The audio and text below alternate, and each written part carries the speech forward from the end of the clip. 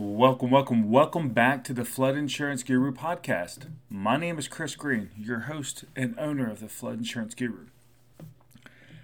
Today we're going to be talking about how words speak louder than numbers when it comes to your flood insurance policy. But before we get started today, remember, if you've got questions about flood education, flood zone changes, flood insurance options, make sure to visit our website, floodinsuranceguru.com. You can also visit challengeyourfloodzone.com if you think you're in the wrong flood zone. That might be something we might be able to help you get corrected. So let's talk about today's topic. Words speak louder than numbers. What are we talking about today? Well, today we're talking about actual flood insurance policies. And what we're talking about is, let's say that you have a policy with coverage for $250,000 on your policy. Does that mean that you're going to get $250,000 if a claim occurs? Not necessarily.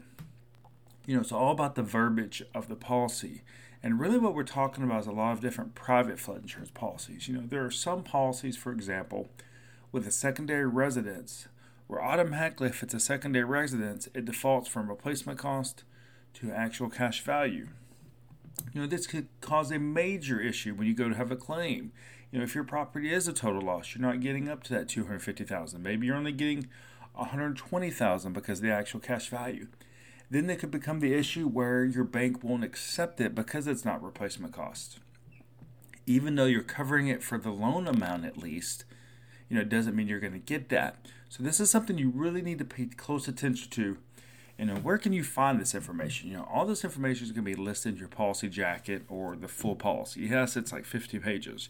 But when you're going through and you're getting these policies, you want to have your agent actually highlight or show you where in the policy it states that, hey, this would pay for replacement costs. No, this is going to pay for actual cash value based on a residency type maybe. Or, are there different payouts based on residency type? These are all things you need to pay close attention to so when a claim does occur, there's no surprises.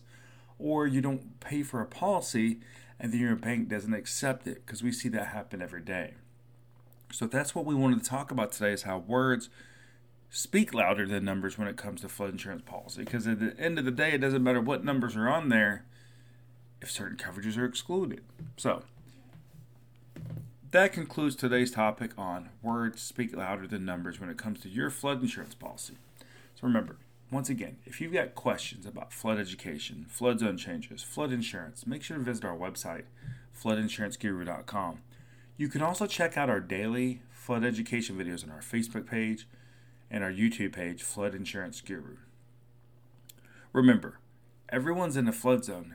It's just a matter of how much water it takes to get to you.